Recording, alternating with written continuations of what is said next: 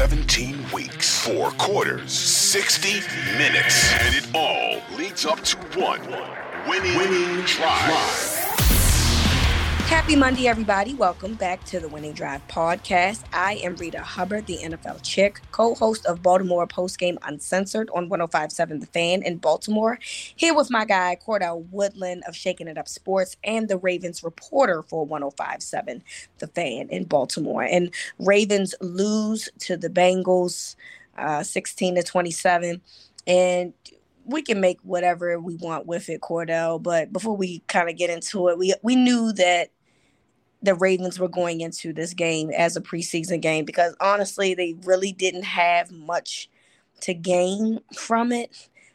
Although, had they won, it's funny because the Chargers did lose to the Broncos. So, but it still would have come down to a coin flip on who was going to have the home field. And the Ravens did the math and said it wasn't worth it. And so they set a lot of their starters down. So before we kind of break it down, do you think that was the right decision?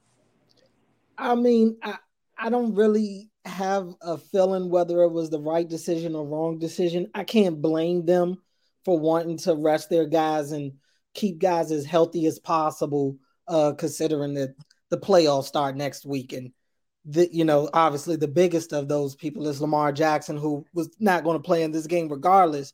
But the rest of those guys were guys that could have played today most likely, and they decided to hold him out. Marcus Peters, for instance, a guy who missed last week, but they decided to sit guys like Kevin Zeitler and Mark Andrews, but play Ronnie Stanley. It was a little weird to me. Roquan Smith played. Like, if you're going to rest starters, I felt like they should have rested starters. You know what I'm saying? If you felt like it just wasn't worth it. Now, I guess their logic behind it was, offensively, we're not going to get much done out there, regardless of whether we play Mark Andrews or not. So, okay, we're going to rest JK. We're going to rest Mark and Zeitler. I would have liked to see them rest Stanley if they're going to rest all these guys, but okay.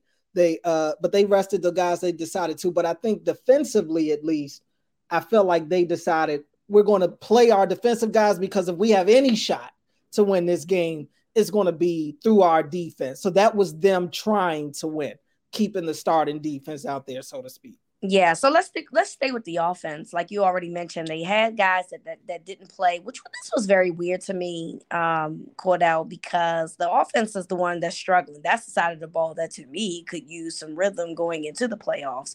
And then they decided to sit Mark Andrews and sit JK and sit Zeitler, although they didn't sit Ronnie Stanley and, Morgan Moses and some other guys.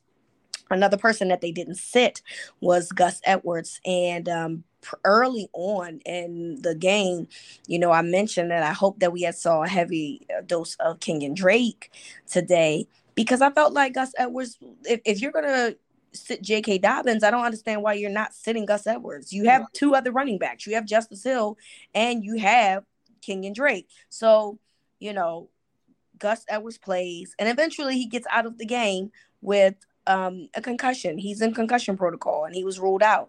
So now you have to look at it, what we don't even know what the availability will be moving forward into, next week's game again back in Cincinnati. But to me, I don't understand the logic. So some dudes get rest, but other dudes don't. And is it because, Gus didn't play much last week? You felt like you wanted to get him involved in an offense that you clearly didn't care about because you sat a lot of the good starters.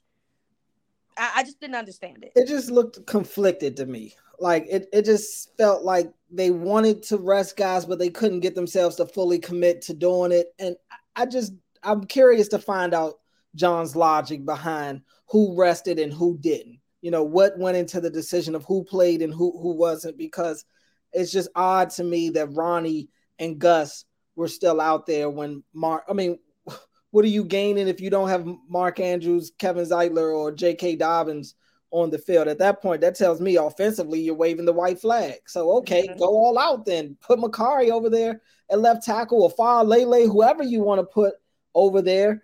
But I don't think it should have been Ronnie Stanley. And like you said, Kenyon Drake was activated. They had him. They had Justice Hill. I would have liked to see those guys get the bulk of the carries in this one, other than Gus Edwards. Hopefully he'll be okay because they're going to need him. And then get the part 2 against Cincinnati. Absolutely. Another thing that we, obviously had an opportunity to see was Anthony Brown, who got his first start ever in the National Football League. And he, due to Tyler Huntley being out, due to having some tendonitis in his arm. And so, this is a guy that I clamored for a couple weeks ago.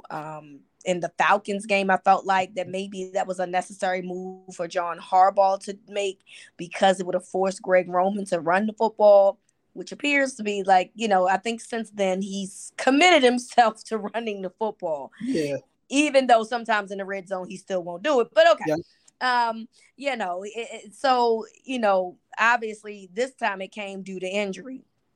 And I really felt like his first outing was, I'd give it a C-. I know people would be like, he's horrible, but I don't feel that way, Cordell. Obviously, that first pick was not good. And a lot of it had to do with, I give credit to the defense of the Bengals. The play call was great. He got in his face. He panicked and made a throw that was horrible.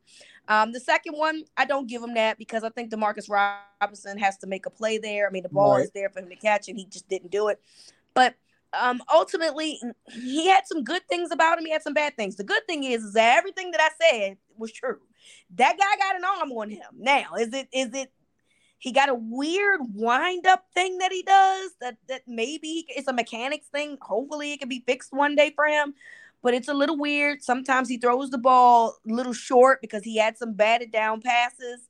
But ultimately, I felt like his teammates let him down today. I seen too many drop passes, particularly from the wide receiving core. Demarcus Robinson did him no service today. It was a couple passes by Kolar, who I know we haven't seen much of. But, that essentially would have gotten him a 2-touchdown day. In terms of, get the Ravens offensively, not just Anthony Brown, but the Ravens offensively. So, I'm curious to know what you saw from that outing of Anthony Brown. I'm not saying he's the number 2 guy or nothing like that. I'm just saying that I thought that he was a guy that if you put a little bit of work in him, he had some things about him that I thought were good. And I've always said that I thought he had a better arm than Huntley. So I'm just curious to know how you felt about his first outing. Yeah, definitely an up or down day for him at best. More down than up, I would say. And I agree with you. His teammates definitely let him down. Demarcus Robinson, I thought, was atrocious in this game, flat out. The second interception was definitely on him. Lackadaisical, still with the ball in his hands, running like he's Deion Sanders. He just doesn't give the vibe that he cares as much. That he's taking it serious. Yeah. He's out there just so lackadaisical in his route running, his concentration on the catches. It was bad for him in this one. That said, as a quarterback, your number one thing is you got to take care of the ball. And while I don't put the second one entirely on him, that ball was thrown behind Demarcus Robinson, but it's a catch you want your NFL wide receiver to make for his undrafted rookie quarterback that's playing on what Anthony Brown said. He just found out today. I got to take him at his word that he found out today, but I don't really believe that. But even still, the first interception was bad. The fumble at the red zone on his own goal line is bad, but that's also terrible play calling. Like, what are you doing? You're out there with your third string quarterback and you're backed up into your own end zone on third. He did it in the Steelers game. He did it when Anthony Brown came out. Do you remember? Yeah, Same thing. He did. I just don't understand what he's saying. And maybe having Anthony Brown out there makes him feel a little more confident to call some of these down the field pass plays, because he does have an arm. And at times he did put some pretty good, decent passes on some of his guys, but he was let down quite a bit. And then you mix that with him just having some other terrible throws mixed in there himself. It just wasn't a good day for the Ravens. Kenyon Drake came in and really gave them a big time spark. Isaiah Likely, he's the guy that was pretty much the star of the day, I thought, on the offensive side of the ball. It kind of baffles me that he hasn't been incorporated into this pass game a lot more this season, considering what they're missing at the wide receiver position. You would imagine, even in the games that Mark Andrews kind of struggled in, like, where was Likely? It's just kind of head scratching that the Ravens haven't found a way to really utilize this guy at a time where they needed people to step up and help their pass game go to the next level. And maybe they'll build on this game and incorporate some of that out there with Mark. It's a little late at this point, but hey, maybe all we can do is be optimistic and hope at this point. But I really would like to see more of Isaiah Likely mixed in even into next week's game. I completely agree with you. I don't understand, particularly when you have no outside help, and I've been screaming all year long, especially when Bateman went down. Why don't you find more ways to put Mark Andrews outside? I understand Mark Andrews doesn't have the speed, but two things that he has that the defenders probably don't is the size and the physicality, and that's always going to win them the matchups. And look, even if you don't win, it's possible that you get a PI from it. So I don't even understand why Isaiah Likely hasn't been in a situation where consistently, I've seen it before, but I mean on a consistent basis where he's in the slot and Mark Andrews is on the outside, or flip them around and have them on the outside and Mark Andrews in the slot. I mean, often. I'm talking about often. You know what I'm saying? So that's the part that I don't get, because he had a great day. He had 13 targets, but caught 8 for 103 yards. 103 yards. So this is the guy. I mean, he's the guy that we thought he'd be. And somehow he was never consistently put in this offense, an offense that needed pass catchers. That says a lot to me about coaching, and that's a problem to me. And, we'll eventually have this conversation once the offseason gets here. But like you said, I hope that the Ravens find a way to implement whatever game plan they have next week going on.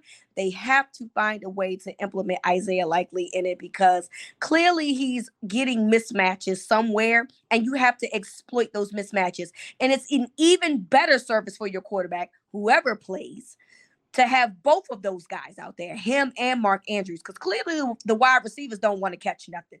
Even, you get other guys involved like Sammy Watkins, and he fumbles the ball. And I know I know it's a strip fumble, and I understand, but look, man, you get in the weight room. Why was it so easy for that guy to strip the ball away from you? Right. Yeah, I mean, it was just the weapon, the people around Anthony Brown today. You said it best. They let him down. Other than Isaiah Likely and Kenyon Drake, it wasn't really much else there. Charlie Kohler had a couple of catches as well. I mean, it's not much I'm really expecting from him at this time. But DeMarcus Robinson, you get 9 targets in this game. I expect you to get more than 2 catches. Sammy Watkins, he makes the big play, and then he, gives the ball up. It's just, you can't have it. You just can't have that type of stuff happen. And this is a good Bengals team. This defense, that's how they make their living. They make their living just off being opportunistic at times. But you saw some things that kind of make you feel like the Ravens can do some things in that game against them next week. The run game was there for them. And this with Kenyon Drake, I would imagine is going to be there for them with J.K. Dobbins out there as well. If Isaiah Likely is able to go out there and have that kind of day, I would imagine that Mark Andrews is probably going to be able to have a similar type of day. So, I mean, you get some of your starters out there offensively, and obviously the big one is Lamar Jackson. I don't know where all this new boom of confidence has all of a sudden come from. We'll see what happens. I'm on the edge of my seat like everybody else as far as if Lamar is going to play next week. I mean, Schefter and these guys, after we just heard Harb say no updates Friday, all of a sudden over the weekend, Lamar's looking like he could. I saw ESPN say he's trending towards playing. Like okay, we'll see. We'll see. We have no idea. So one thing I do know, Cordell, this team has no chance of winning a playoff game without number 8. So whether he plays or not, we will find out. But if there's, I just feel like that the Ravens, they did it wasn't as bad as a loss as I thought it would be. I don't know if that means anything, but I just know for a fact that this team is in big trouble if Lamar Jackson is unable to play in the playoff game, because we know they go back to Cincinnati next weekend. What the date we don't know yet, but at some point we will find out this week what the schedule will be.